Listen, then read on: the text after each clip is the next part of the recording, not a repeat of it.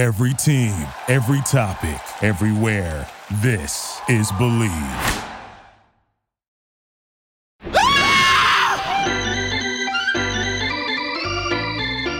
My wife and I have become parodies of ourselves. We no longer take the vacations we like. We take trips other people think we'd like. They'll see an article about some place they'd never visit in a million years and think, I'll send that to Mike and Denise. Case in point, our friend Jessica sent us a story about an Easter trip to the Philippines to see a guy get crucified. Up on a cross, nails through his hands, the real deal. This checked all the boxes for my wife. It had the 4 E's, exotic endangerment that's extremely expensive. I know this trip sounds a little creepy, but hang in there. The experience is surprisingly moving, so hop on down the bunny trail. We're spending Easter in the Philippines, where truth is stranger than crucifixion. She drags me everywhere, man, sometimes by the hair, man. Forgot my underwear, man, this just isn't fair, man. I don't want to go there, man, what am I doing here?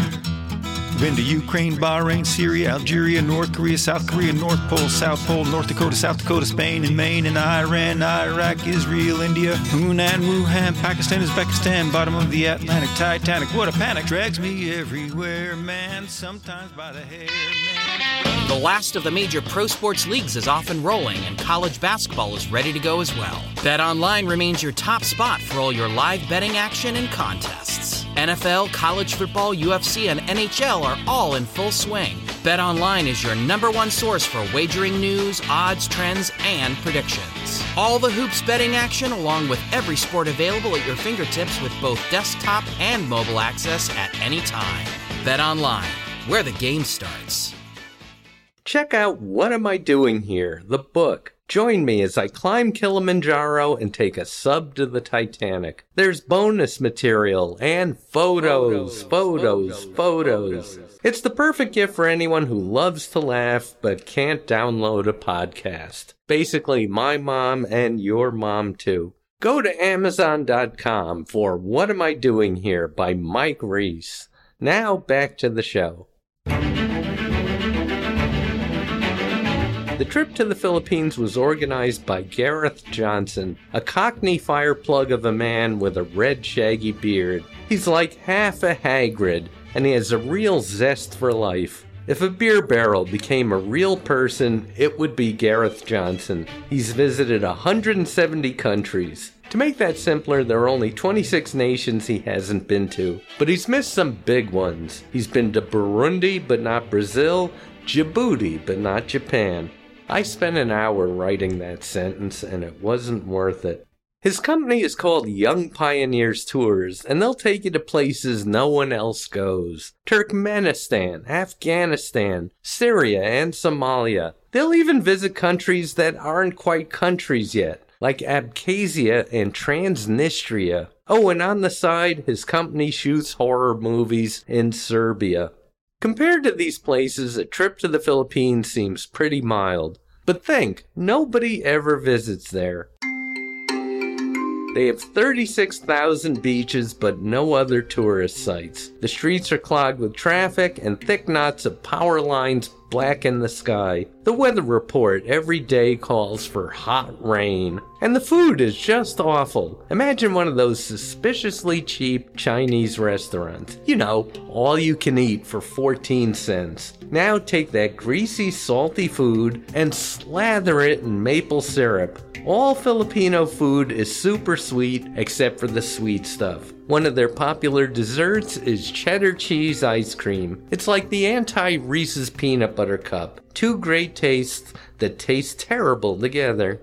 These people eat spaghetti for breakfast, and their bread is purple. This is the reason New York has 500 Japanese restaurants and only 25 Filipino joints. Filipinos have no problem munching on duck feet and pig faces, so you have to be suspicious when they offer you something called soup number 5. What are they not telling you? What's in it? The answer: bull penis and testicles.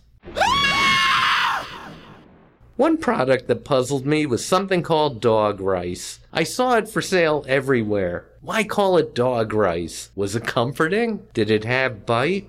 Or was it made from puppies? A shopkeeper finally explained. Dog rice is rice you feed your dog.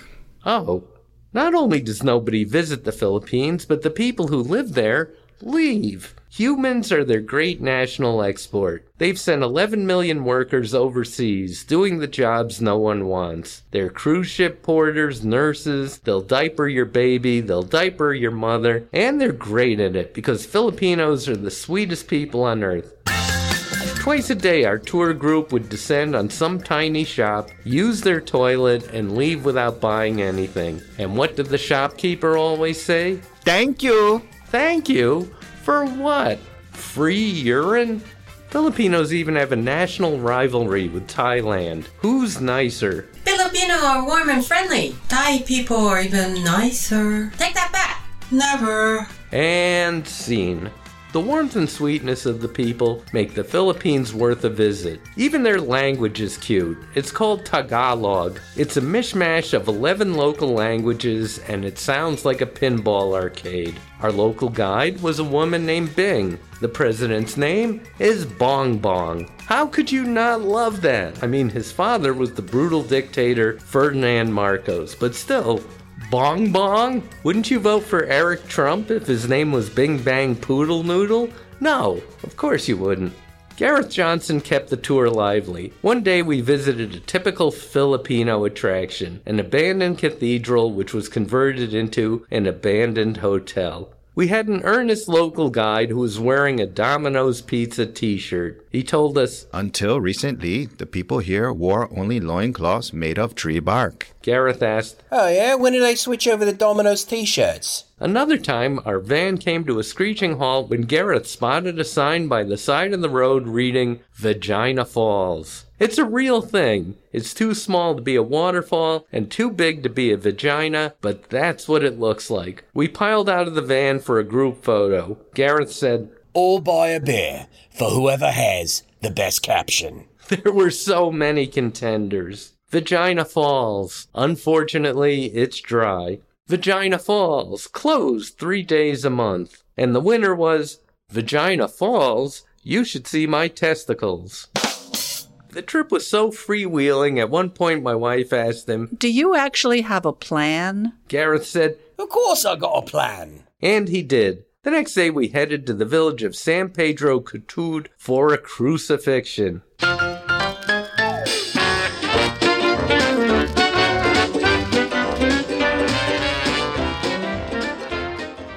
San Pedro Cutud is a tiny town that comes to life on Good Friday. International visitors pour in. Vendors prowl the streets selling toys. And every house becomes a convenience store, peddling food and drinks from their kitchen window. The most popular snack is balut. This is a fertilized duck embryo boiled in the shell. You eat the whole thing. Beak, eyes, bones. It was revolting, but it only cost 50 cents, so I had 3. Don't want to eat an embryo? They also cook 2-day-old ducks. If you're a duck in the Philippines, you don't have a shot at reaching adulthood. Don't save for your old age.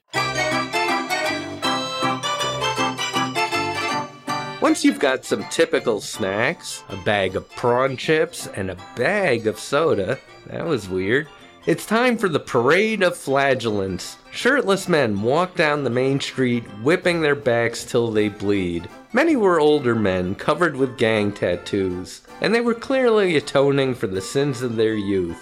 I was quite moved. The tourist next to me was not. He was an old German man who sounded like, and may have been, Werner Herzog. He said, The men are not whipping themselves hard enough. In Bangladesh, they whip themselves with actual knives, and the bloods spray everywhere. Then they hang themselves from meat hooks. I said, You've seen that? He replied, I have seen it 18 times. As brutal as this seemed, when the men were done, they hosed off the blood and strode off, none the worse for wear. They certainly look better than the cramped, dehydrated wrecks I see finishing the New York Marathon. At noon, Gareth cried out, Time for the crucifixion. I got us seats under the canopy. This provided perfect protection from the brutal Philippine sun, or it would have if the event had started on time. Instead, we sat there for 3 hours, slowly baking under the vinyl tarp. It's a kind of cooking the French call sous vide. The man who'd be crucified that day was Reuben Anahe. This was his 34th year on the cross, meaning Reuben played Jesus longer than Jesus played Jesus. I'm sure when he started out, he really looked like the Messiah. Now he resembled Danny Trejo. Like Jesus, Mr. Anahe worked as a carpenter. It was just this one day a year when he was on the other side of the nails. We cornered Mr. Anahe at the medical tent before the ceremony. He was wearing street clothes and having his blood pressure taken. I noted his hands. After 3 decades of having spikes driven through them, they looked amazingly smooth. My wife asked him what she asks every celebrity, from Joe Exotic to Joe Biden. Do you watch The Simpsons? My husband writes The Simpsons. I watched his blood pressure shoot up. He heaved a weary, Christ-like sigh. It seemed to say, Could someone please nail me to a cross and get me away from these stupid questions? When the pageant began, there were 3 crosses standing on the hillside. The 2 outside ones already had men tied, not nailed, to them. As a Jew, I thought, I'm going to get blamed for this. Next came the Virgin Mary and Mary Magdalene, both in shiny rayon robes like high school choir members. Then came the Roman centurions, wearing plastic armor, riding on chariots. Finally came Mr. Anahe, dressed in bloody rags, dragging his cross. They really overacted the whole passion story in Tagalog. It felt like a production of Jesus Christ Superstar without all those annoying songs. It was a truly impressive spectacle, although no one tried to be historically accurate. 2 Roman soldiers were talking on cell phones. Jesus was swigging from an Evian bottle, and there were more drones flying overhead than I remember from the Bible. Then came the moment of truth. The Romans held hometown Jesus down on the cross, and before they drove nails through his hands, they squirted Purell on them. They smoothly stood the cross up, and Jesus hung there, while techno music blared from the PA system.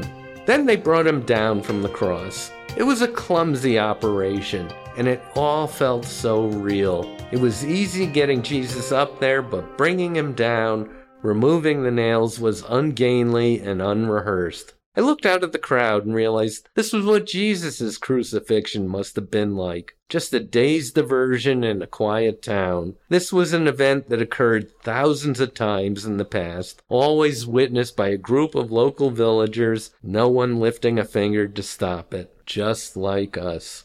Of course, the Catholic Church frowns on this event, but it's much closer to the real Easter than trying to find where a giant bunny has hidden colored eggs. The woman playing Virgin Mary cradled Reuben Anahe in her arms. Then paramedics transferred him to a stretcher and brought him back to the medical tent. The show was over, the crowd left. And just like in the Bible, they left the other 2 guys up on the crosses. Nobody cared about them. I ran into the Werner Herzog tourist again. He was not impressed. The nails they put through his hands, they had very big heads, but the shaft was thin, like a needle. A camera crew from the Vice network said the same thing. Poor Jesus. First he's crucified by the Romans, then he's crucified by the critics. I saw Mr. Anahe about an hour later. He was back in street clothes. He had small band-aids on each hand. I guess the nails weren't that big. I was glad. That night, in an act of cultural whiplash, Gareth took us to the sin-filled city of Angeles. When they named this town for the angels, they must have been being ironic. The streets were clogged with women. They were all sexy, they were all available, and they all had penises. The whole town was nothing but bars, discos, and that curious combo, the massage parlor / laundromat. A Good Friday just got better.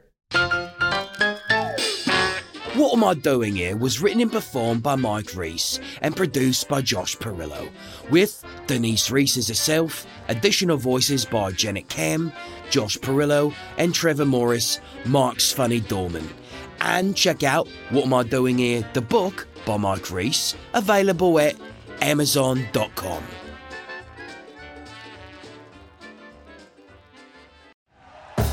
Thank you for listening to Believe. You can show support to your host by subscribing to the show and giving us a 5-star rating on your preferred platform. Check us out at Believe.com and search for BLEAV on YouTube.